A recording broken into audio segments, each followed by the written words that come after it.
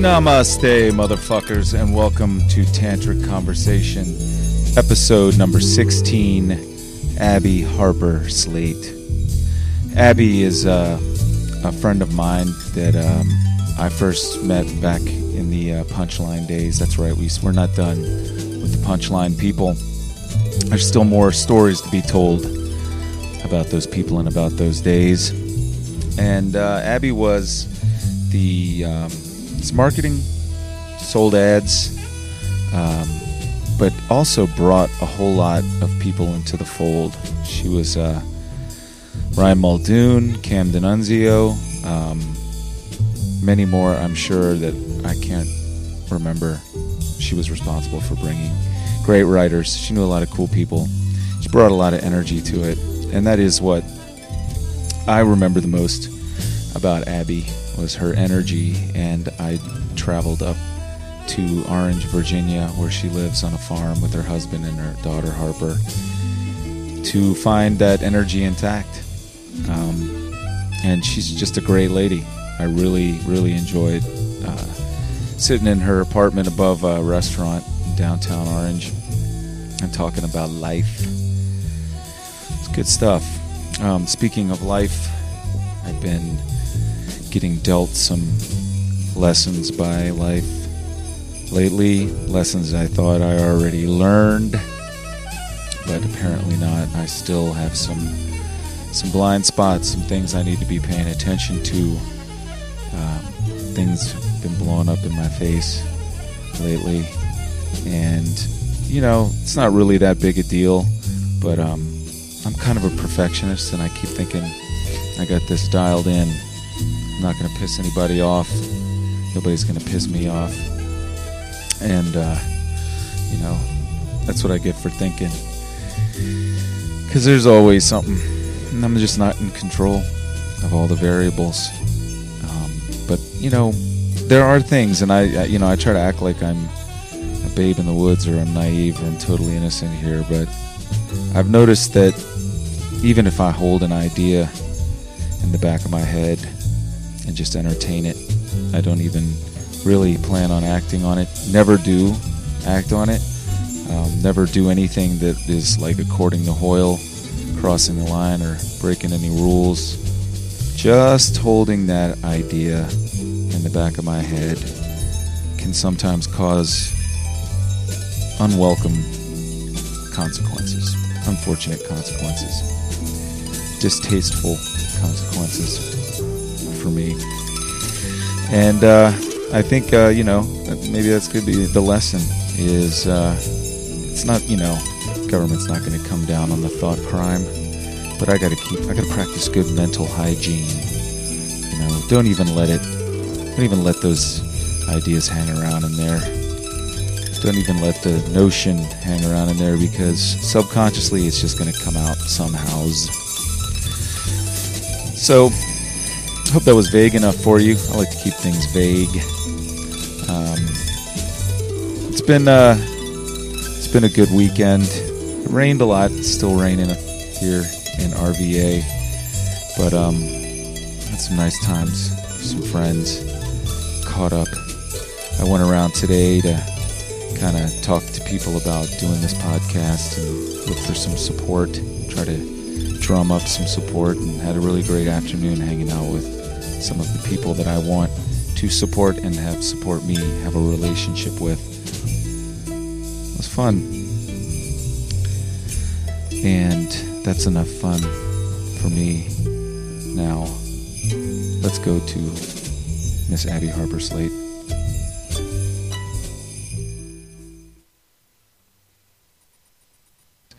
I'm starting to think about some imaginary audience a little too much, which I don't even really have per se at this point. No, I know what you mean, because I've started dabbling in some fiction writing, and as soon as I feel like I'm writing for someone to read it, it shifts. Yeah. It starts to sound PR-ish. Yeah, and I think that the real secret to all art is that you're not gonna make everybody happy, and you're not gonna keep every audience happy, and you just have to be being vulnerable. Right. You have to be like basically strong enough to put your most intimate stuff out there, your babies, and have people shit all over them. Yeah. You know, and that's just going to Well, I think that like when I read something that's obviously raw and super honest, I just have this feeling of, oh my God, this person just bared their soul. I'm kind of in awe of that. Yeah. Yeah, and maybe we're the kind of people that appreciate that and like take and consider that somewhat sacred, but some people don't. They're just like they're just going to shit on that, and if you don't have decent boundaries, then you get shat on. Yes, you know? And it hurts, and you might not ever do it again. Yeah, you know? Exactly. I have a really good friend of mine, actually, is a best-selling author, and she wrote a memoir about her life, which is incredible, and it's just unbelievable. They were homeless and went through all these crazy things, and I was friends with her before I read this memoir, and finally when I read it, my heart just broke, because here's someone who I've known, and then here she's, shared all these really intimate details of herself. Yeah. But one thing that was really interesting that she said, why she felt very freed by doing it, was that your secrets, the things that you hold on to, they're like vampires, and when you expose them to the light, they dry up. They meet the sun. The power, they blow away. Yeah, the power they have over you is gone. And she said, what was interesting is to start to see other people's reactions to the story, and like her parents, because her parents were incredibly, neglectful, and they were eating out of garbage cans, and her parents were hoarding food and not feeding the kids, and so people would have these like really crazy reactions to her parents. Oh my God, your parents are horrible. And she said she just kind of was neutral to the responses. Like she didn't feel like she had to defend her parents, and her mom lives with her now, and so she's a great inspiration for honesty. A decent amount of like detachment around it. I guess.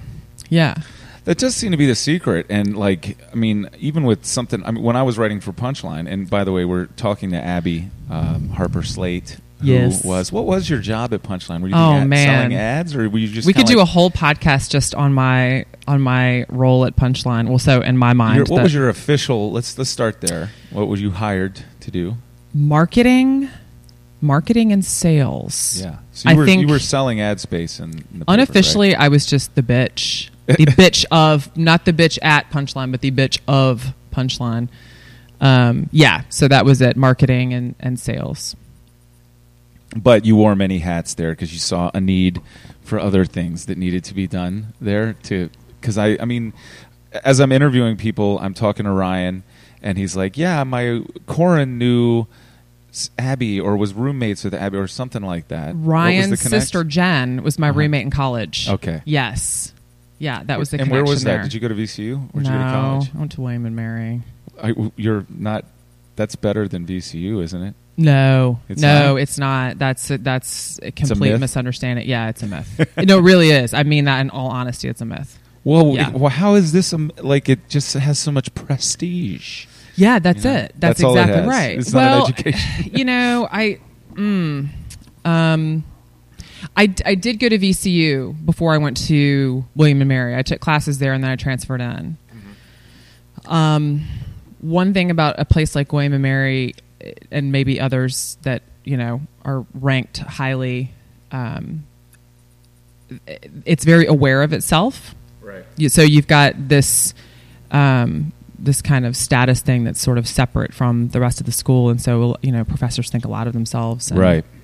At VCU, I the best classes I took in college were at VCU. I mean, hands down, it was at VCU. Yeah, that was something that I liked about VCU, is that it seemed like the professors there didn't have delusions of grandeur. I guess. It was so real. It was so it was based on experience. Yeah, I have a great example is I took a poetry class at William and Mary, and my grades were horrible. At the papers I was writing, I was just getting bad grades, and I ended up getting an F on like the biggest paper. That was the biggest part of my grade. And I went in and talked to the professor afterwards, and he was just really arrogant, and he said, well, you're not an A student, and he was just saying all these things to me. And oh my God, I completely lost my train of thought. Can you edit this? We don't have to though, because it's real. This is Yeah. kind of shit. Okay. And we lose our train of thought in real life. Yeah, we do that. Yeah. It happened to me yesterday. And, Yeah. I did want to say that we're sitting in beautiful downtown Orange. Nice segue. Is it Orange County? It is Orange County. This is not professional, so we don't segue. We're ADD. We talk about whatever. Well, I think the But not to be confused with Southern California, Orange County. This is beautiful. That's right. Like scenic Virginia. The boobs are real. Like versus yeah. And there's a little too real. And things are meant to be growing here because there's a water supply, which there isn't in the desert of Southern California. Lots of agriculture except for around what comes here. from Colorado. I think I just remember where I was going with that other thought. Cool. I was devastated by those comments and felt really bad about myself and thought, God, I really shouldn't be here.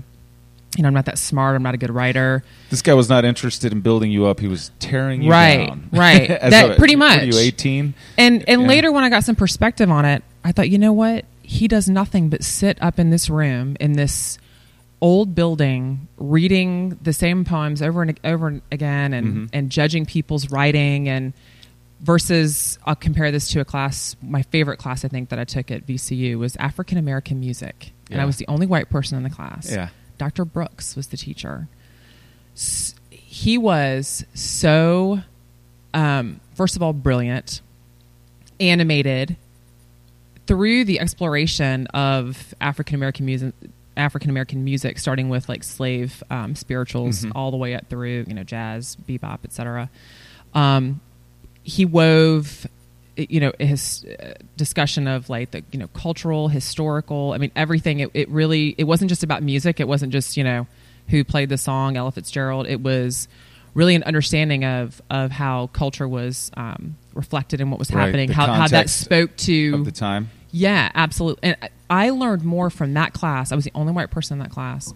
I got more out of that class than I think I did the entire time I was at William & Mary. And so did you graduate from William & Mary? Yeah, I did. You did. That's interesting, though. My cousin Pierce went to UVA and was an English major there. And I was an English major at VCU, and I picked my own. I mean, there was a certain curriculum that you had to follow. Right. But I took everything I could get my hands on, including stuff I thought that would make me a better writer. Like, I just was picking and choosing from all this stuff. And there was nobody telling me I couldn't do it. Right. And we end up comparing notes after getting our liberal arts degrees. And, like, she hadn't read half the shit that I had read. Yeah. Like, even stuff that I thought was, like, pretty foundational of the novel. Like, yeah.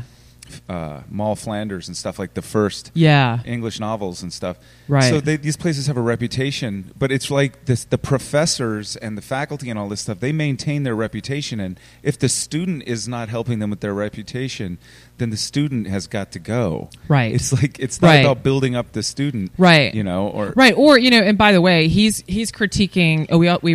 We also wrote poetry for the class. And he's telling me, it was a terrible poem and didn't make any sense. I'm like, are you kidding me? Like, are you even allowed to say that? Like, do you understand? Like, you're teaching poetry. I mean, are you trying to produce or inspire people to be creative? Or who are you to say something's bad or good? First of all, with something that subjective. So that unfortunately shaped, I think, had I stayed at VCU, I would have maybe taken a more... You would have had an awesome career as a waiter in Richmond. See? I actually did do that as well. I did that as well. But I think I would have felt more free in exploring writing more as a career. Because I always ended up surrounding myself by writers. I'm at Punchline, but really in my heart, that's what I wanted to. Yeah. But you were discouraged by this evil teacher at William & Mary, huh? Yeah. I was in class with Chris Scalia, is Antonin Scalia's, one of the Supreme Court justice. His son was in my class, and those are the people that were around me, and they're creepy. That's the other thing that I noticed from some of the really highly accredited schools is that the competition that's going on there and what it is doing to the individual people's egos that are just trying to keep their head above water and hit the marks and which is, I think, designed to keep the business working, like the school, to keep the school's reputation up. That Right. people are getting these grades and Right. whatever. It's that although you go to college, you get a liberal arts degree to learn how to be a critical thinker and learn how to think. A lot of people in those better schools, the ones with the bigger reputations, wind up not thinking so much. Right. They wind up just doing. It's almost like the SOLs or something, the standards of learning. They're just teaching the test just so they can get the grades, and Yeah. they're not acquiring that. Whereas like nobody really gave that much of a shit what I was doing at VCU, and I really wanted it. And I kind of had this freedom to get this education. Now, what that education has done for me is questionable. We're sitting right here doing this right now. Yeah. I mean, this is a good example of, I think of just from what I followed you on Facebook and all. I mean, I see you always, you are a seeker, you still Right. do that. And that's valuable in and of itself, even though it might not always feel like it. Nobody ever beat that out of me, at least. Yeah, but if you're a Supreme Court justice's kid, or Colin Powell's daughter went there, and she's actually really nice. But what does motivate you if you are Right, that you is are your, actually paying to have them conditioned. Yeah. You're not paying to have them made into free thinkers Right. and rebels and shit. right? And by the Right. way, those are then the people who are contributing to your experience when you're in Right. school. So these are the kids you're sitting next to in class who, they're just thinking whatever they're thinking. I don't know. There wasn't a whole lot of. Didn't seem like there was a whole lot Thinking going on. wasn't, yeah. I call it Stepford University. I Yeah. felt like I was the real talkative person. I always felt like an oddball. I always drove the piece of shit car, and all my friends had the nice cars. And I remember you having kind of was it like a blue Toyota or something like that, or no, were you driving? Were you at Marymount when I was there at all? Like, did we cross? no. When in did high you school? graduate? That's right. 88. We both went to the same high school that no longer exists. I was there when Farley was there. But I for was what year was I? I was a junior when he was a senior. But you didn't. Did you come as a freshman? No. Okay. I only then went we my wouldn't have, 'cause junior I year. think he came as he was a freshman when I was a senior. I Okay. think. I graduated in 88. I was Okay. gone. No, so So- we wouldn't have been there at the same time. Yeah. Um. The school no longer. I mean, there's not a trace of it. Like know. I drove up that little driveway. Yeah. It's just somebody's house now. I know. Like, I think Isn't they that sad? It is. It is. And yet I wear it as a badge of honor. Yeah. They broke the mold. It was Right. it was a neat place. I needed it. That was right about the time that I needed to go there. I left Lee Davis Mm-hmm. and went there. I needed that small kind of environment. Mm-hmm. But yeah, I mean, just I look now. It's funny because Jimmy, my husband, went to Wake Forest, and I feel like I'm so far past that experience of college that I look back and see almost no value in college, and I feel like I can say that having gone to. I feel like I'm, I mean, everyone has a right to say whatever they want, but I feel like having believed that school would get me something that I couldn't have otherwise gotten, that it would matter, like on a resume. It just simply didn't. But None of that mattered. One reality of you as a personality at Punchline was you were extremely motivated and Yes. extremely and most of the guys there who were VCU students were like, whatever. Yeah. there wasn't this sense of urgency around, and if there were, they probably wouldn't be up all night the night before the publishing getting everything done. They would have Right. been. Oh, God. and That was- deadlines are deadlines and publish in Yeah, especially in that yeah. kind of thing. But I mean, everybody seems to treat them the same way. But I look back on that time and I think about all of us, and I think, of course, at the time, I think I mentioned earlier, it wasn't particularly fun to always try to figure out how I was going to live on a couple $100 a week. Although prices behind where I lived did have a 6-pack of Schlitz for $1.99, There so you I knew go. I could always get my beer, and right. at least half my paycheck was going to go to that. and Richmond was that cheap at that time. I mean, I think Yeah. I was paying. John Goldberg and I had a loft apartment on Cary Street that was $400 a month. I remember that Like, place. It's big as this joint right now without that wall. Oh, it was great, and it had was the bigger than patio this. like up on the back. Like, Yeah. I remember that place. That place was great. Yeah. But So if you could, I mean, if you're making, so that's $200, my share of that, Yeah. if you make your rent a week, they generally say you're doing, Then you got the rest for beer. doing okay. Yeah, that's right. The occasional full tank of gas. The rest for beer and some calzones from Picolas. But I look at that time, particularly being the only, at the time when I came, I was the only girl. How did you end up there? I called Pete. I was working at the Richmond Coliseum. I was in the marketing department at the Richmond Coliseum, making like no money out of, fresh out of William and Mary, know. And there were parts of that job that I really liked. It was fun, like when the circus came, and it was actually wild to be involved in all that stuff, to see the inner workings of something like that, and the concerts. But then when there was nothing going on, it was so painful. And the offices were like in the belly of the Coliseum, and I just, no sun. I really, really It's like a suffer bunker. with no, yeah. And so I'm sitting there staring at the cinder blocks. Anyway, I grabbed a copy of Punchline and I just called Pete. And I was like, here's who I am. Here's what I want to do. And I went and met with, and it was so funny now that I know him. And he was just kind of like, okay, like, I don't think he knew. He was Do kind I of, need that? yeah, I think he Maybe was trying, he was trying to be like, very, but I think he was kind of like, oh my God, like she's just going to come in here. And I was all excited. I was going to, change everybody's lives. And anyway, he hired me. And that was above the Rostovs or the Carytown Coffee and Tea, when it was just like that little tiny office up there. Yeah, and it was me, John, Jayon, and Pete, I believe at the time. No, I replaced someone. Dana. There was someone who... Oh, yeah. So maybe I lied. Maybe I just completely made that up. Did I see an ad where they... I don't feel like there was an ad. I don't feel like they were advertising for someone, but anyway, they may have been, and I may have just followed up on that ad very aggressively. But anyway, Dana left, and I came in. And who was working in the offices then? It was Pete and John? John and Jayon, yeah, and me. So then I came in, so it was just us.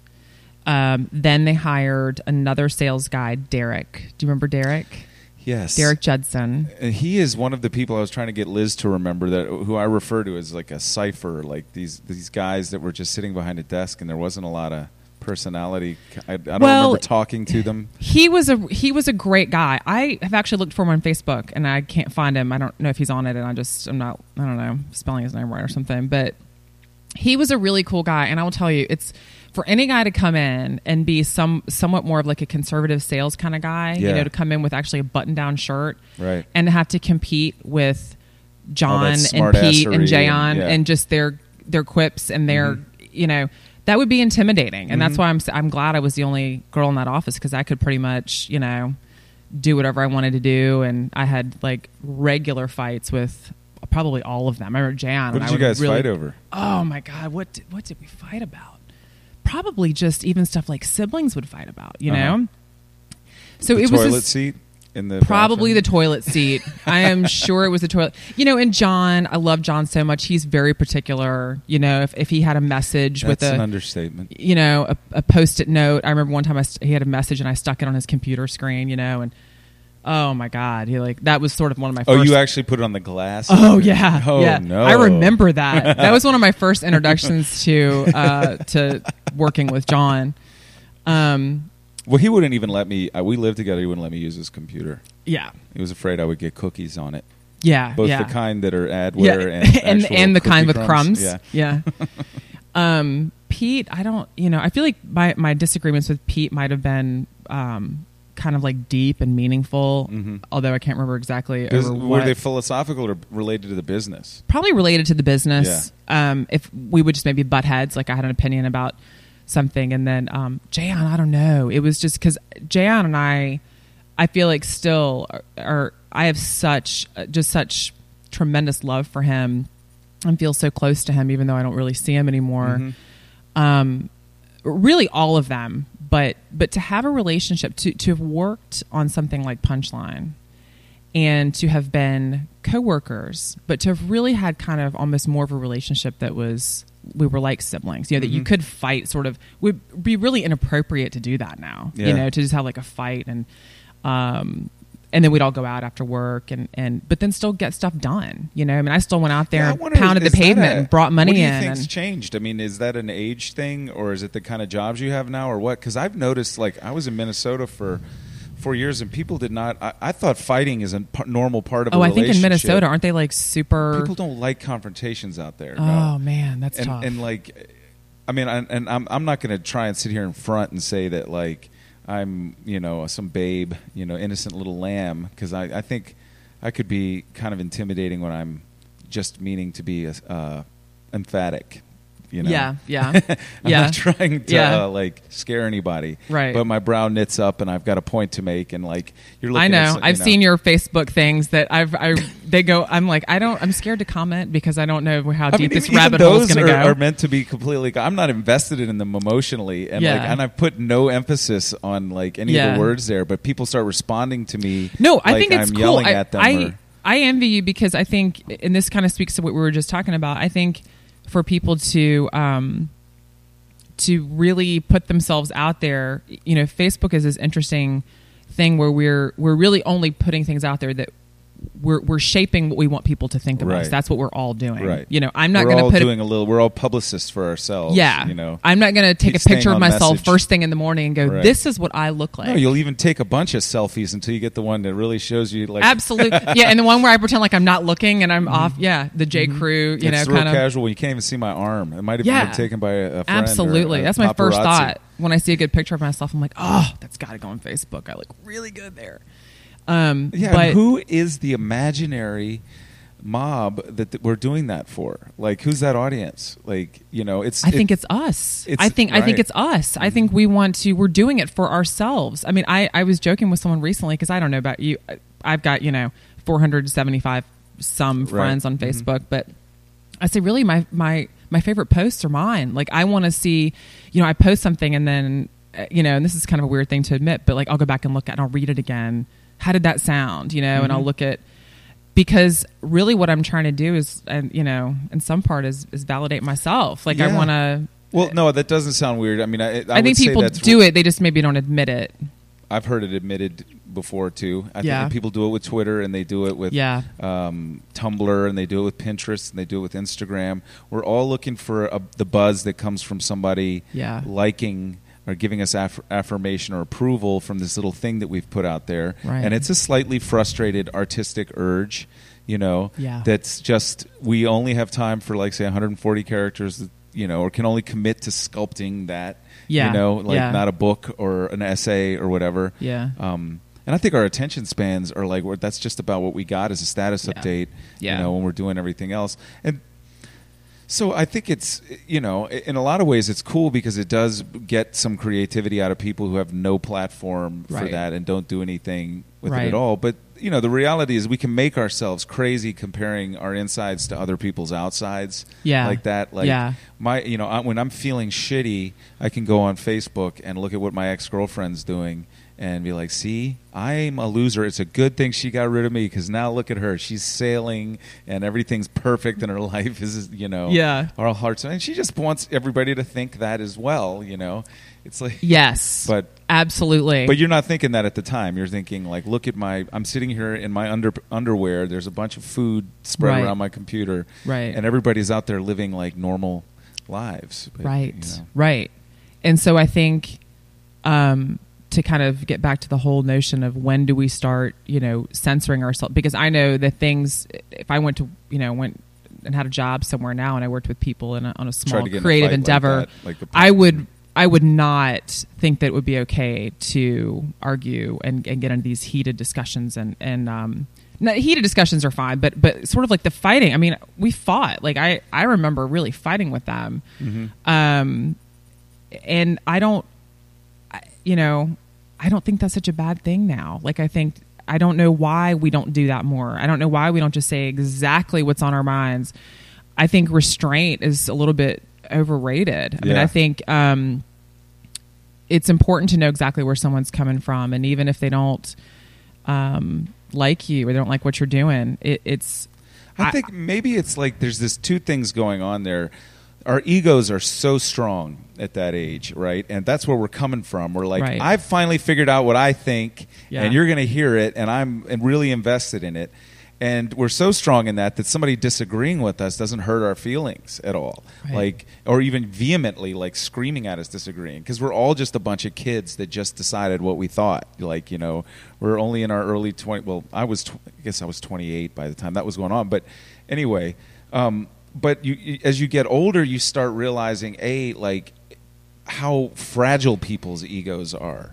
And that even though that you may have a valid point and you might not want to pick this battle, this may not be the battle because this person, you might wound this person, is going to wound your relationship with them. Right. And it's more important to just like kind of have this peace. I think also when you become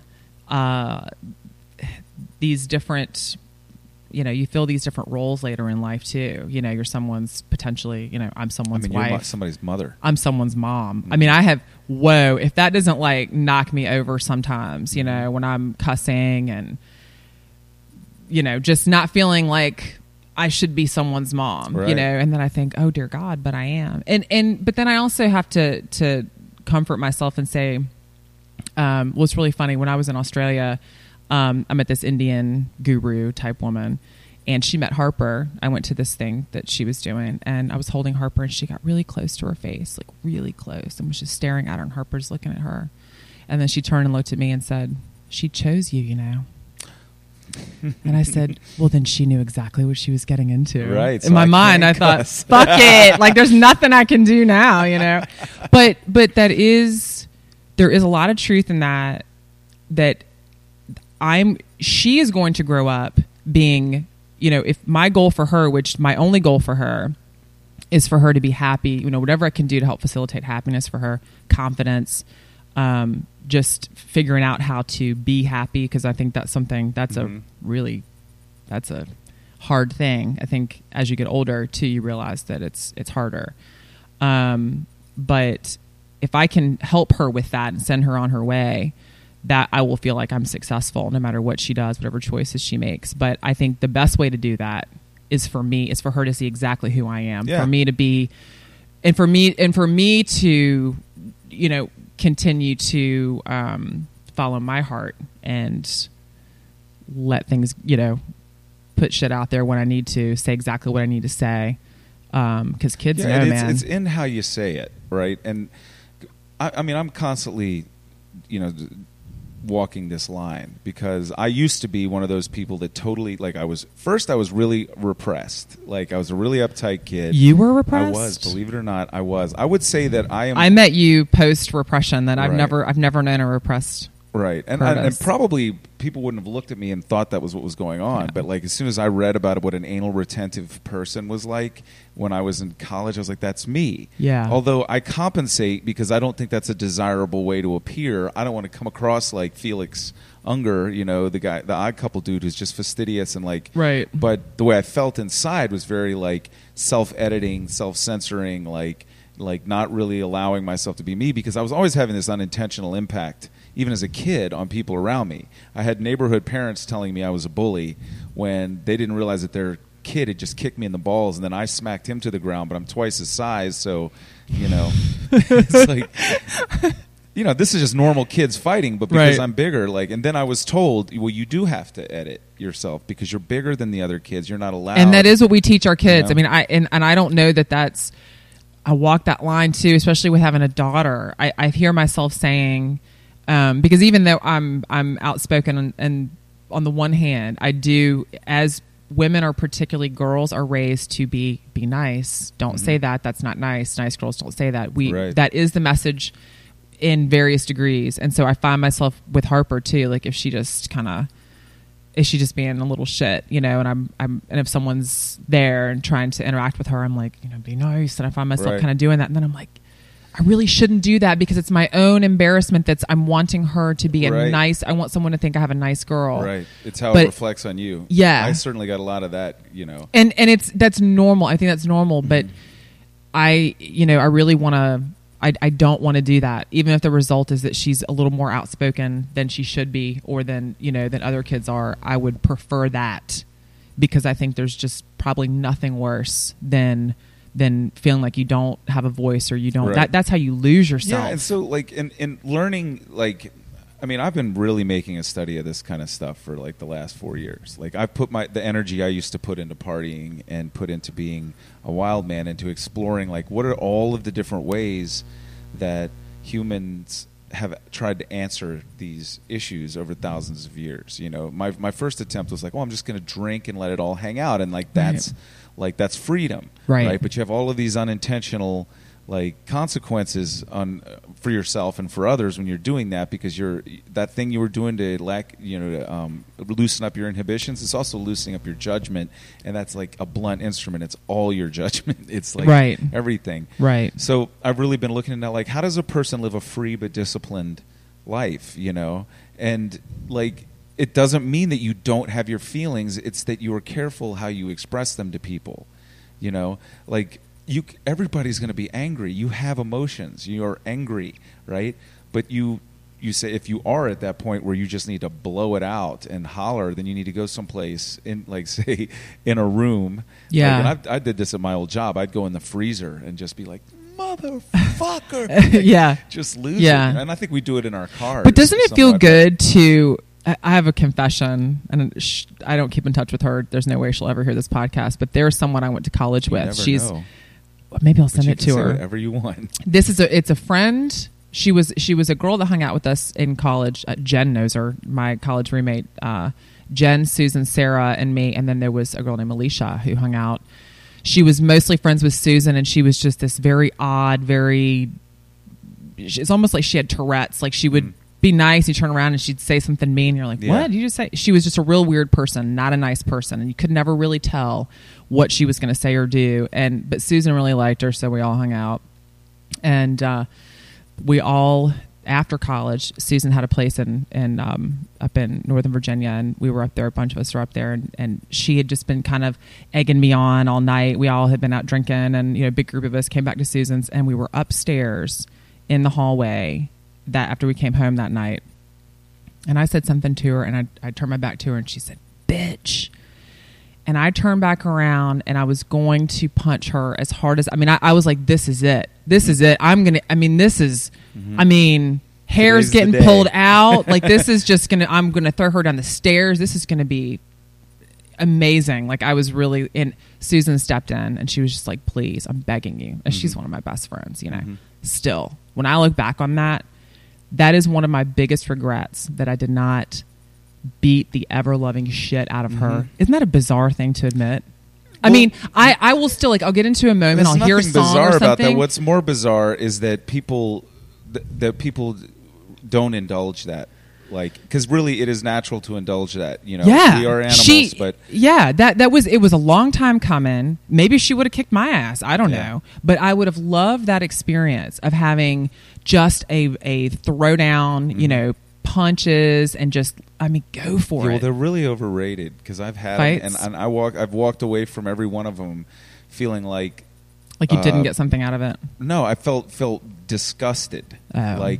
It does take a little piece. If you're not a psychopath, it takes a little piece of your soul, a little tiny piece to punch somebody in the face and feel their jaw under your knuckles, and to see them hurt, and to know that you caused that. Oh my God! But see, when I picture Alicia, it sounds amazing. It's a cartoon. You're picturing some awesome thing, in the funny pages where somebody goes thwack and the guy goes ooh. No, I'm really picturing her in pain. I'm not I really. So I get what you're saying. If I had actually done it, would it be this thing that I'm like, oh, it's God. never been satisfied. There have been times where I've hauled off, some dude in elementary school is talking shit to me about my mother, and we're in 5th grade, and he's just really trying to get a rise out of me, and I went, you know what, I'm just going to do this thing I see on TV all the time. I turned to the side, and I gave him a roundhouse right to the fucking jaw and laid him out on the floor. Yeah. And first of all, people get up from that. You don't it's not like you get to do that on TV where you punch somebody in the face and they fall down and you're like, that's slap your hands and walk away. Yeah. No, they get up, and you better be prepared to follow up for what's coming. And I usually once I had unleashed that emotion, it was all it's like the Beetle Bailey. It's like a bunch of cats fighting. It's just like a cloud of stars and dust and expletives coming out of it. But the feeling, I've never walked away from that. Even when I've won a fight, and I have won some, not even that long ago, 10 years ago, I beat the shit out of my roommate, knocked out a couple Not John. No. No, this guy was in a band with, and like, Yeah. you know, he and I were drunk and whatever, and it just finally came to that. And I actually, you know, I gave him one of those ass whippings that like you see on TV, and like I walked away from it, you know, feeling like shit. Yeah. It's not for a normal. There's nothing good. Violence just begets more violence, as they say. Yeah. Like, so you know. Well, so that part, you know, maybe the fantasy of violence is really better than the actual following through on it. But I think, to your point, what you were saying about going in the other room to scream, I don't know. I think sometimes scream right at the fucking person who annoyed you, or let it, you know, because that's censorship. I mean, to hide that the intensity of emotion, whether it's like crying. I mean, this is really funny. Like, I never wanted to like cry in front of Jimmy. You know, I mean, that's most girls are just, you cry, and right. I'm not comfortable and this is crying. Your husband, Jimmy, right? Mm-hmm. Yeah, I mean, I leave the door open when I go to the bathroom, but I don't want to cry. And so after I had Harper, and you just got this like, I can't even believe the, you know, raging hormones and everything you're feeling, and the whole world feels like it's just crazy. And he asked me if I wanted a sandwich. I was in our bedroom where, you know, the baby's in there. And I didn't know if I wanted a sandwich. And it was this really monumental thing. So I went in the room and I sat in the bed and just bawled my eyes out. But I shut the door, you know. And he knocked on the door. He said, "Are you okay?" And I said, yeah, I'm fine. Why wouldn't I be okay? He's like, "Because I can hear you on the monitor, you know, the baby monitor." So here I had, like, you know, after going through childbirth, and the guy seen me, you know, seen me give birth to his childless, but I don't want to cry in front of him, because that is the ultimate vulnerability of, to and also anger. I think being really, really angry, I think you're just as vulnerable. And those are hard things to show other people. Well, they are, know? And it's a lifelong practice of figuring out the appropriate way. And that is like one of the things I was in one of these rooms I'm in, like talking to people about this stuff. A guy said, you know, he goes to this meditation thing, you know, actual like Zen meditation thing in Minneapolis, and they had I forget what the Roshi kind of guy. I mean, I forget what the guy's name was, but he was from San Francisco, and he came, and he'd been practicing, you know, for 40, 50 years. And somebody asked me, he's like, what have you gotten out of 40 and 50 years of meditation practice and all of that? And he goes, an appropriate response. Wow. You know? And the idea that we have about most of Eastern stuff is you're going to turn into a Vulcan. You're not going to have emotions. Right. No, you're not going to indulge the entire array of sloppy, like, just spill it out of your fucking cup all the time kind of shit. And of course, nobody is ever going to be at that point where they aren't going to get mad sometimes. You know, like my sister makes me yell.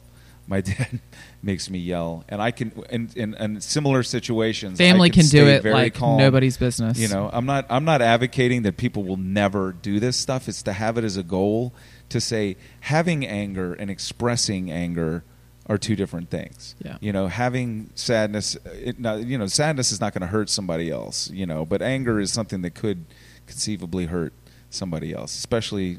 Someone like me, I could hurt somebody else. You know? I have enough physical power to hurt somebody else. But it isn't really...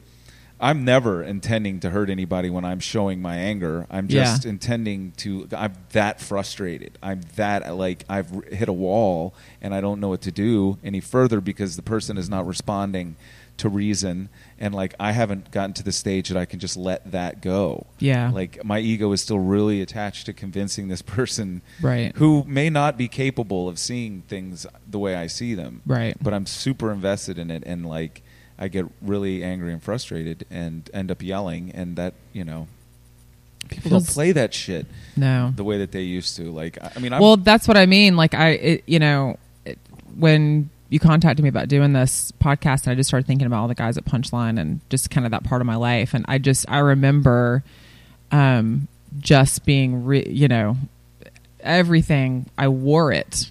Whatever I was feeling, I wore it. It was out there. But I look back on that with some fondness and maybe wishing that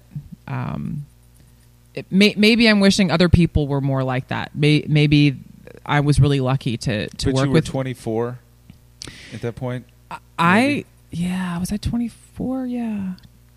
I think when you get older and then you meet other people that have children, and then that's what your life starts to be, everything just starts to become. I mean, I've got some great friends. I'm not saying I live in this world of, nobody says what's on their mind. I have really good friends who are a lot of fun, really smart, but there is this level of kind of just that you're never just gonna let it all hang out, and I do miss that. I can't say that I don't. I do. Yeah, well, I mean, I don't have the answers to this. It's something that I'm constantly thinking about and constantly engaged in. I do think you have to have honesty, but I think it's the time and a place for it. And we could spill over the sides, like I said before, when we were younger, and everyone's ego is so strong at that point that nobody gets hurt by this. Yeah. But life opens up a lot of. Well, I think as you get older, you start to, There's as we get older, fear involved. There's more fear. You've probably experienced some real pain. Yeah. I think as you get things start to happen to you and things, I mean, think of the parallel of like how easily. I mean, a kid can take a spill that I would walk away with a broken hip from. Like kids, you recover physically, you recover, and emotionally, are more resilient. No, that's exactly right. I mean, that's why I said like I could have had a fight with Jayon in the office, and we could have been going off, and then we just go out and drink and have a lot of fun, and I don't know. I think there's something that's kind of healthy about that. And I see the same thing happening with my daughter at her age. She's almost 4. And I see that, she could have an absolute meltdown over something that, she wants something to drink and she can't have it, or something really not that big of a deal.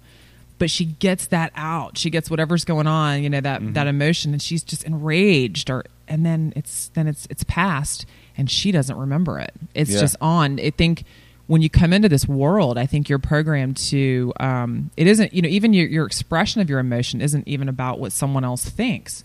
She doesn't care what I think about her temper tantrums. But she knows you're going to love her no matter what. Like you get the unconditional love. And I do think that was a part of the punchline thing, is that everybody loved each other, right? That was very real. And that's a thing that I don't know, when I think about Richmond and people go, are you glad to be out of there, or how do you feel about being back? And the older I get and the more I travel around, the unconditional love of that town, like that I both have received and shared with other people, that like I don't know what it is. It's like Punchline is probably one of the sort of, and maybe this is why it fascinates me, it's a microcosm of what I love about that town. Yeah, is that I would people agree. will get together and try to do something together, and they're really doing it for each other and for other people and for no other reason. It's really not about the money. It's not about prestige. It's like, we've banded together and we're trying to do something big. I remember when we did the first what did we do? We did like a double issue. Do you remember that? Were you there for that? It was huge. Yeah, I was there for many of. I came around in 1998. It was in a September. I want to say it was like a September issue, but we sold.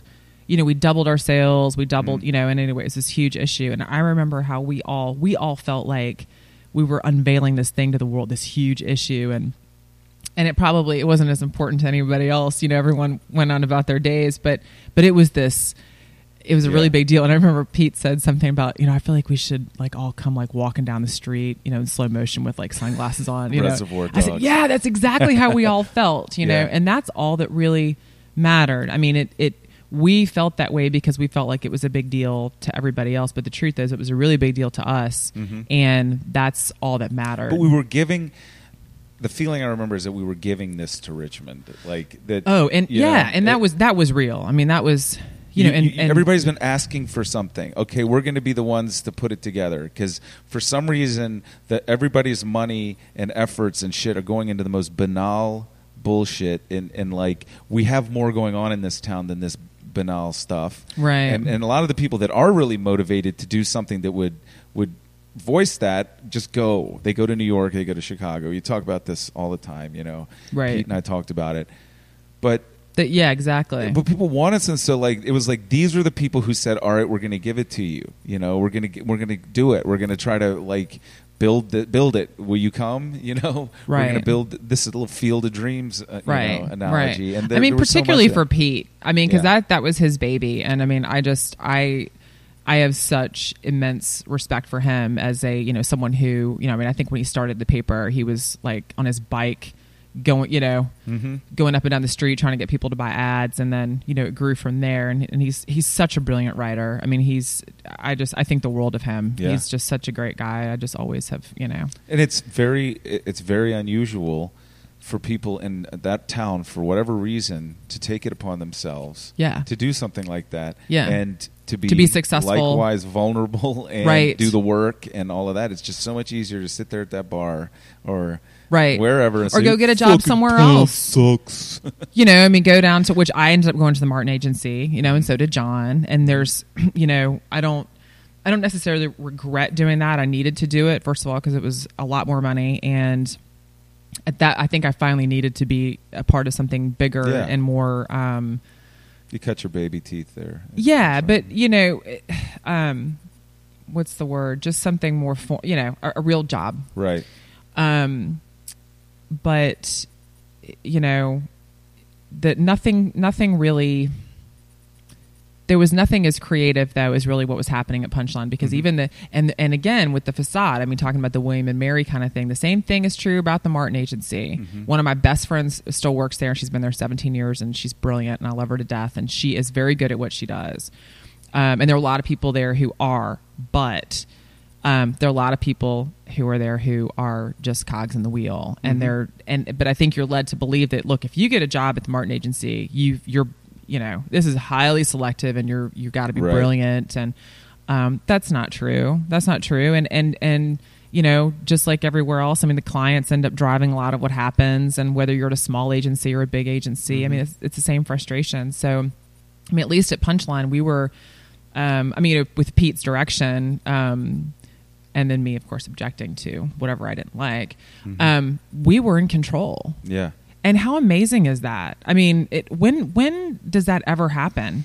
And it's more possible now than ever before, like figuring out how to make it, like I'm not answered that question as far as my own thing goes. I have one person who's giving me money, you know, right now at this point. I've pitched the idea of like people maybe kind of advertising with me to one person, and they've said yes conditionally. Yeah. But it's really not what it's about. And I realize I have to, I mean, I'm 43 years old. I do have to make money. Yeah. But like I get to do this thing, and I get to say how it goes and how I feel like doing it that day, and there's nobody else that's going to tell me otherwise. And all I needed to do that was a laptop I bought for $80. These fucking bullshit microphones, all this crap. All of this stuff that you see here is a total of $160 I bought on Craigslist. I love it. It's awesome. I love that you're doing this, and you know, I can tell you, my husband is 44. I think he just turned 44 in June. He, you know, he has a real job, and he goes to New York, and he's probably would love to have a little more freedom and creativity in his life. I mean, not to say it's well, I want what you guys got, you know? I mean, creativity to me, it can take like two channels, I think. Like, creativity is literally like the act of creation, right? Right. So if you it's the energy you put into something. It isn't even about the product. What's more creative than that? Yeah. You did create another human being. Yeah. The thing is that to a large degree, that's just biological, and you don't get to say how it goes so much as you do with your art. Yeah. You know? But the other myth is, and you know, this, I don't know if this is the kind of thing that people really admit, but this is true for me. Your spouse nor your child fulfills you in a way that it does not complete you. It does not mean, you know, and I think people who don't have those, maybe aren't married or don't have children or whatever, might look at someone else and say, yeah, you know, I want that. You've got someone that, you know, you see them at the end of the day, and they, you know, they're there with you all the time. That's the problem. You know, and you've got a kid, you've got this beautiful child, and, you know, she looks like, you know, she's got your lips and she's got your husband's eyes, and she's just, you know, the reality is no one can fulfill you. And even if it's your sibling or your parent or your husband or your child, and that's a little bit of a dirty secret. I think it's no secret. like that's. Well, I think a people lot are of out women there in recognizing particular, that, yeah. I know I have conversations with women about it, and a lot of women go, but I love my kid. I wouldn't trade it for the world. I love being a mom. And there's this disclaimer quickly that follows everything they say. Well, no, this dissatisfaction underscores the majority of human suffering. It's the desire thing, and nobody ever wants what they have. They want something Absolutely. else. You want And- other, yes, that's right. exactly So right. being complete is first of all the and this is a major like kind of platitude out there, but it's super true. Is you have to realize gratitude is an action that you take, like being grateful for what you do have and taking Yeah. the time to look around and say, "Wow." That's a thing that actually does start to complete you.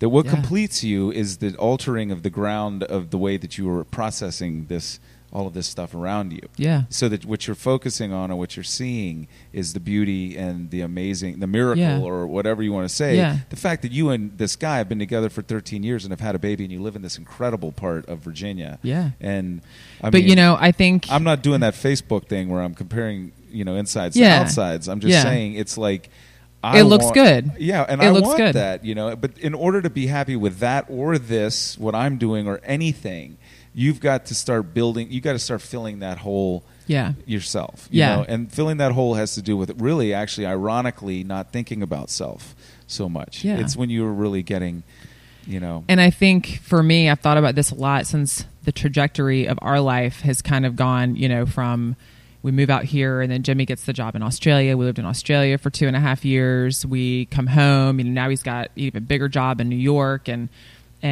we've got all the, I fox hunt and we've got all this, Best of we're both living the worlds. life. There's no question about it. But I've had those moments where I've stopped and said, why don't I feel better? Why don't I feel You're why don't human. I feel why don't I feel happier than that 24-year-old kid who was buying Schlitz for $1.99? And so I think it can be a blessing, but it can also be a terrible thing to get exactly what you want out of life, because you then are potentially confronted with the fact that none of that stuff is going to make you happy. Now what? Yeah, well, I listen to a lot of people talk about this very thing, and I mean, it's almost like this is my graduate degree is in human suffering and like the antidotes to it. Because Yeah. I mean, I had to change my life, and that's Yeah. why I went to Minnesota. It really is about being present and being in the moment. Now, that's easier said than done. Like, how do you get there? Well, you get there by like really stopping the story that's in your head, like the time traveling. Like going into the past and going into the future. Right. It's all abstract. And Right. you're omniscient in those places, and you get to stand above it like a god and say, "Oh, this looks wonderful," or "It looks really scary," or whatever. And you're too small in the present. You don't like that feeling. It's really hard to just Sure. be. There's no drama in the present. Yeah. And I think for whatever reason, I know we all do it. It's the human condition, as you say, and I'm a big fan, unfortunately, of not totally willingly, but of regretting the backwards looking. Why did I do that? Oh my God, that was a terrible thing, and now I'm worried about what's going to happen down the. So it's just this place of Right. Yeah. Looking back is Not depression. in the looking moment. forward is anxiety. And really, peace is right here in the present. And I don't mean to sound like some crazy Pollyanna, because I'm wrestling with that all the time. No. But I'm going in that direction. You're right. Yeah. I mean, you're 100% right. I mean, I listen to all Eckhart Tolle's stuff. I mean, I've read all that, and I know. I mean, I'm reading, it going, God. But do you meditate? Right on. It's what's funny. Because you can read about No. Yeah. You know what's really funny, and this is totally messed up. I will meditate when everything in my life is good, because I don't have to think about all the things that are wrong, Right. and I don't have to sit there and go, why am I tortured? What is this angst? Which I know is precisely the point of how to. Well, yeah, a common misconception about meditation is that you're supposed to, when you sit down, that's supposed to go away. Right. No, you're supposed to be Be able with to it. Stand back from it and see Yeah. it for what it is, that it's like it actually has no power to hurt you in that moment. Yeah. And that it's just swirling around you and you can be in the eye of the hurricane. It's Yeah. just it's not going to sweep you up in it if you learn to find that spot. Right. And that spot is that is kind of an amazing place, And it's been hinted at by like pop culture stuff like the Jedi, how like calm this guy Sure. is, or the Shogun Warrior or whatever, or but this is we've created this idea because it exists. There's a place that you can stand outside of the total subjective moment and be like, I have some mastery. I have some transcendence. Yeah. I have some ability to, it doesn't stop all of this stuff. It stops my reaction Sure. to it being completely reflexive. Sure. It stops my reaction being totally the animal thing of fight and flight. Something must happen right now. I need to run away Right. or I need to attack this thing. Yeah, I think you start to object those things. You can objectify them. You can separate your actual self from them. Mm-hmm. And I think the whole point of all that is that sometimes we can do it, and it's all about the practice. It's right. It's just like you're saying about creating.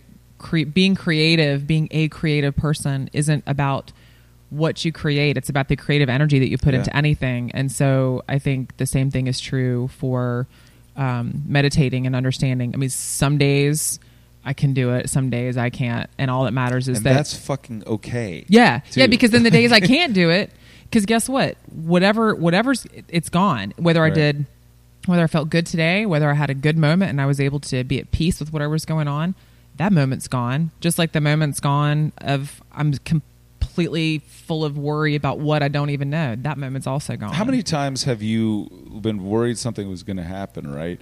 And then when the thing actually happened, it was no big deal. But the worrying about the thing happened. The example I use the most is airplane delays and problems in airports, and like maybe having a flight grounded, and having to stay in the airport overnight or whatever. Right. That's like my worst nightmare when I'm setting out on the journey and imagining that's going to fucking happen. But when it actually happens, you're just resigned to it. It's like really. Really the harm comes in the anxiety of anticipating. I don't know if you listened to Eckhart Tolle, but he in one of his one of the chapters that he was doing of his book. I think it was with Oprah. I think Earth. A New Earth. Yeah. And he's just got such a calm. I love listening to him talk. When I was pregnant, I was actually on bed rest. Scott's is very interesting accent. He's so funny. But I was on bed rest the last 2 or 3 months of my pregnancy because I was not gaining weight, so I had to sit on my ass, which was really hard to do. So I was like listening to every podcast I could find, and I listened to that whole series. And I think about this a lot. He was talking about how the difference between a problem and a challenge. And he said, the mind creates problems. There are no such thing as problems. That is a complete fabrication of the mind. And he said, if we were sitting here and a wild animal jumped in the room, we would make a decision in the moment of what to do with it. But for us to sit here and go, what if a wild animal jumps in the room? What if it could be, there could be a snake under the thing. That is all, because none of that is true until you're actually dealing with something. But what is this thing that happens to us though, that there's a disconnect though, because we do get nervous and anticipate things or get worried or get, run through all the different possibilities. I'll tell you what it is. It's a human animal.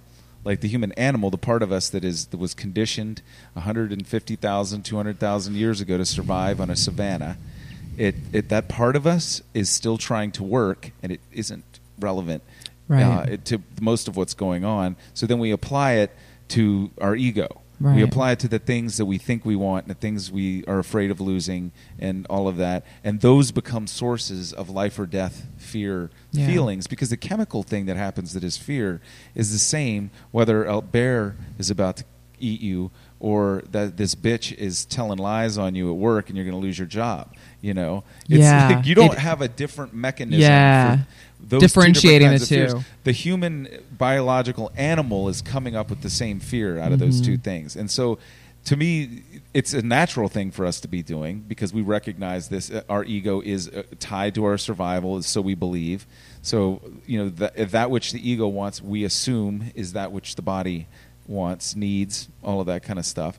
We've been conditioned to that, or we've just been allowed to run free with that sense of need and want and desire. Yeah. And so the thing is to step back and recognize that something like fear isn't a highfalutin thing. It's a very basic chemical response to a fucking, it's just your body getting adrenaline from your adrenal glands, which are sitting here, to understand a little bit about that. Right. And it doesn't take fear away, but it makes it like you go, oh, this is just fear I'm feeling. It's this finite emotion that offers itself in lots of circumstances, and I don't have to do what it's telling me to do right now. I Yeah. can just go, Boy, it's powerful though. mhm, and it's okay. Yeah.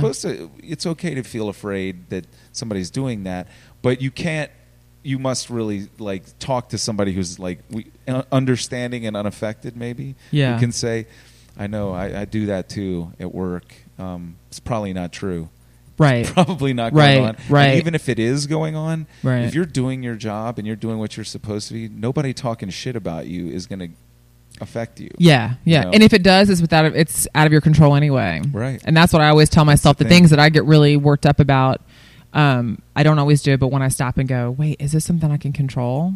It isn't. And that's actually a great way to let go of something Mhm. because you can't argue with that. Right. So if I want some outcome, I was trying to, this will be something that no one's going to sympathize with or think, oh God, poor thing. But think you'd be I had to sell a surprised. horse when I moved to Australia. I had to sell my really nice horse. Like I loved him so much. He was awesome. He was my big fox hunter. And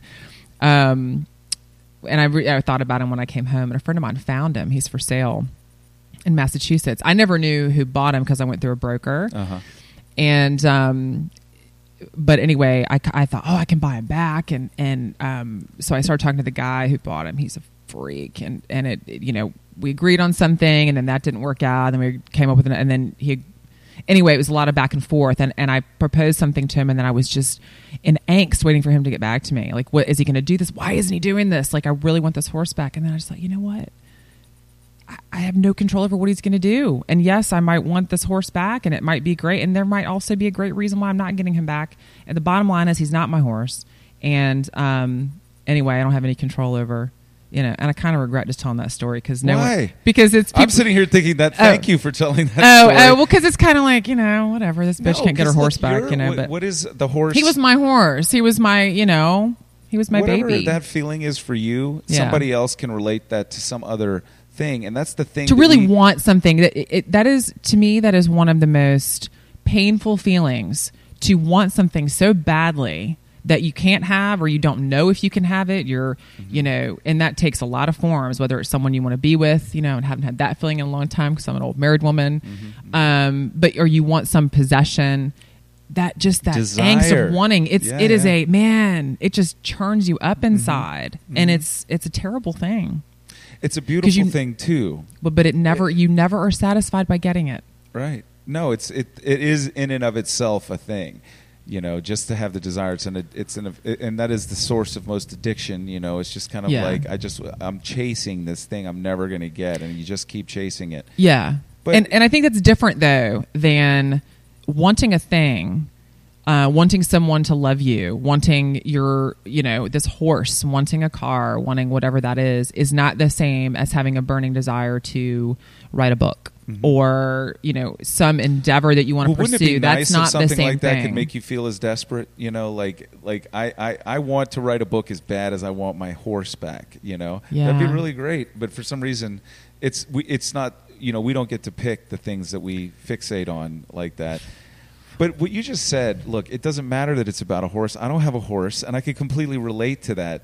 It just sounds kind of like a bratty. I don't know. I It's don't- like a bratty story to tell. Well, you know what? What I'm trying to do in this podcast is walking it like I talk it, because I've come to really appreciate the things that all people have in common. And people who are poor are always under the assumption that rich people just got it made, and and vice versa. Like there's not enough compassion for the humanity of like whatever Donald Trump lays in bed at night and fucking stares at the ceiling. Yeah. And like you no amount of money is going to buy you peace. It's not going to buy you satisfaction. Nothing. No like acquisition. It's true. And when I read this a long time ago in college, that trying to answer the questions of human suffering with stuff is like trying to feed yourself by taping sandwiches to your body. face. Yeah, right. your Or that face, was, whatever. or whatever it is. Did Tully say that too? That was, God, who did, it was the comedian. I heard George Carlin say it. Yes. And so I don't know who said it originally. And it could but be I think that- it was it was maybe like a guru or somebody I said read it it first. Well, it's very possible that this was a book that was aimed at college students, and they decided to quote George Carlin, which is Yeah. awesome.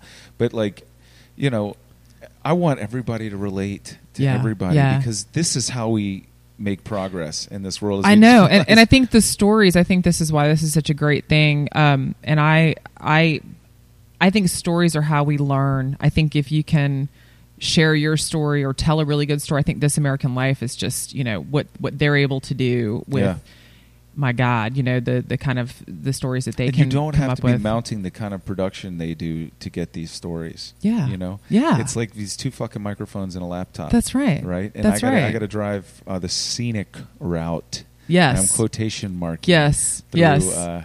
Rural Virginia, which actually I have to admit, and this is maybe something that I'll match your horse thing or something, but it isn't. Maybe for a man, this is as vulnerable. Yeah. But I was driving through there and I was listening to somebody telling a story, and he said something about having an awareness, an awakening, and I had a sudden flash of like, look around you. Like, look at these trees, look at this Yeah. grass, look at these houses, look at this sky. And I started crying. Like, I started, like, Aw. getting choked up, Yeah. But yeah, that's awesome. It was like this, and how often do you, like, that is Yeah. to me, the greatest thing that's happened to me in my life is that somewhere along the way, every now and then, when I'm really in in my head, some little switch says, look at the fucking sky. Yeah. Look at those clouds. Yeah.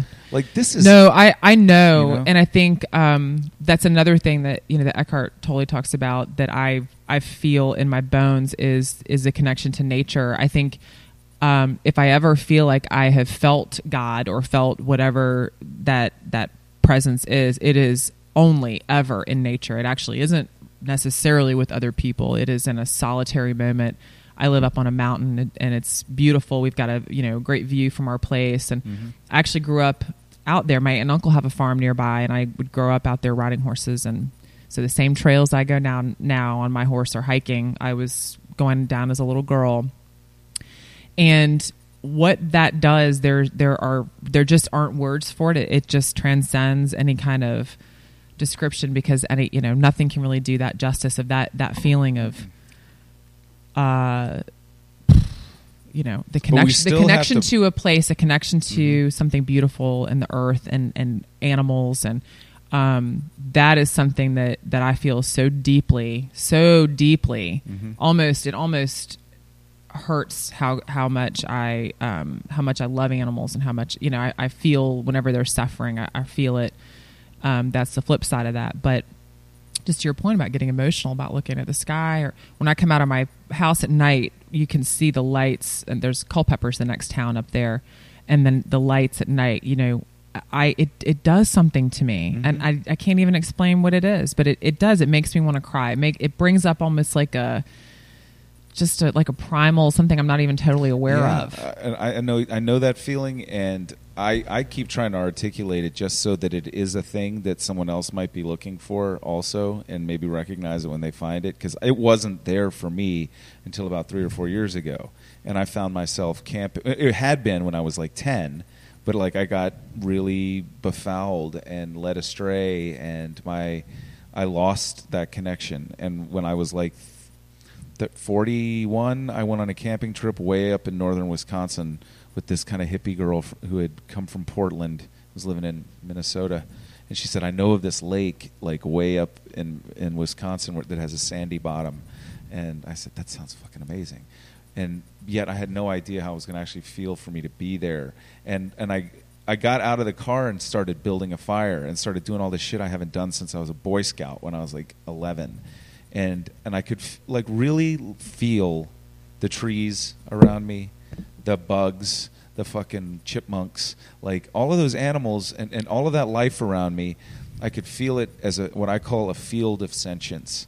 Like, it's not sentience in the way that we are, noisy and all of that. It's this hum, and I felt welcomed by it, and I felt connected to it.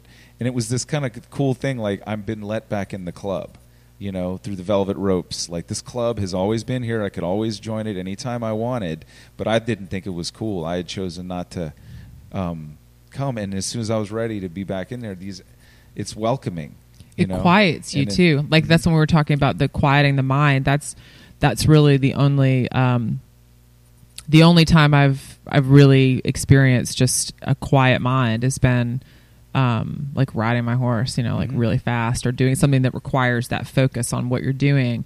But it does something to you. Then when you are done with that activity, or when you come back to whatever it is you're doing, you do everything just seems to kind of have a place, and you don't feel super connected to stuff. You've been reminded why you have all of these feelings is because you used to live in this system, right? But we feel at home that is home. That is our home.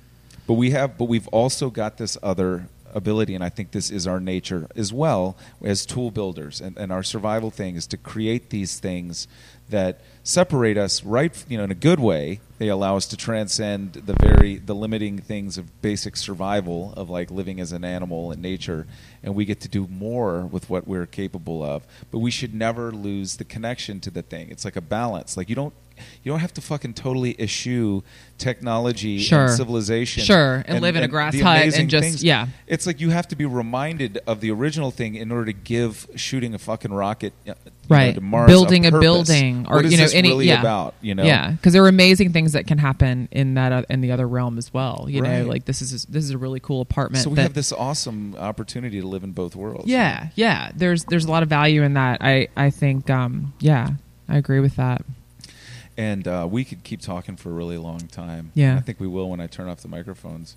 But I really is our time up? Well, what time is it? We've been going for an hour and 10 minutes, so I'm trying to rein them in. Yeah. We can have another conversation some other time. I would love that. Check in again. I would love that, and maybe even have conversation. There are a lot of really, really interesting people around here. And you can talk to me whenever you want to. It doesn't have to be a podcast. You can I know. Call me. I know. I should. I really should come to Richmond. I think we should. Well, and get Jay on or something like. I could always invite myself to come hang out at your farmhouse with your. Yeah, you could. You could babysit. That sounds awesome. You could show up, and I'll leave you with my 4-year-old daughter. She you will still have horses. Well, I have one now. So I had 3, and I sold them. I want to ride a horse. I kind of know how. I've done it before. Yeah. Well, the one I have now you can ride. The other ones I had you couldn't. They were a little sketchy. They were what we call high maintenance sort of athletes. You got to really know what you're doing. On those horses, yeah. But I just bought a horse. I was laughing. I said it's like the equestrian equivalent of a minivan. Now that I'm a mom, is it a quarter horse? No. She's an Irish draft. So she's a big. But just a big, heavy. That's what they usually put me on when I ride horses. The big, slow-moving. She's slow. She's sweet. She's sensible. She won't kill me. Because, and that's the other part about being a parent. We'll just end on this: is that I still long for like the day when I can do something maybe a little dangerous, an adrenaline kind of thing, and not think, oh, holy shit, I got to get home to my kid. I can't die. I'm someone's mom, Yeah. So that's a little sobering because I'm always going to be someone's mom. But well, look, from what I'm hearing, it sounds like you got your head in the right place and all of this stuff. So, keep up the good work. Yeah, doing what you're doing. It's awesome talking to you. All right, bye. Keep up the good work, everyone. Yep, that was Abby Harper, and that was really nice. A little coffee talk. He's working it all out. So this week, next episode, we got Chris Milk, old friend, local painter. Looking forward to putting that one up. I think we'll enjoy it. You get to hear us argue. That's fun. We yell at each other. It's really entertaining. This weekend is the Barbecue. That's going to be a lot of fun. I think I might even be down there working, like helping out with that. There's going to be actual barbecue and then a whole lot of bands. There's Guar, of course, and there's Municipal Waste, and there's COC, and Cannabis Corpse, and a bunch of other bands. The 17th at Haddad's, and it's $30. And then there's also a Before BQ Friday night, and that's going to be Apocalypse Dudes, Randy Robinson's Turbo Negro tribute band, Bloody Crackdown, little Danny Black. I'm trying to get Danny Black on the show. I think it'd be fun. US Bastards, two other bands. think that's Canal Club. I don't know. Look it up. It's not my job to remember these things. Hey, you guys, if you made it this far, I guess you listened to everything. Do me a favor. Go over by that button, that donate page. Donate a little bit of money. Support me. Doing this. Don't you want me to get better at it? Well, I can't do that if I have to get a job and support myself. Now, look, I know many of you are working also, but this is work. It's hard work, and I'm trying to entertain you and illuminate you and illuminate the secrets and dark corners of life, and make a human sacrifice in those directions. So any little bit you can give, be very much appreciated. As always, namaste.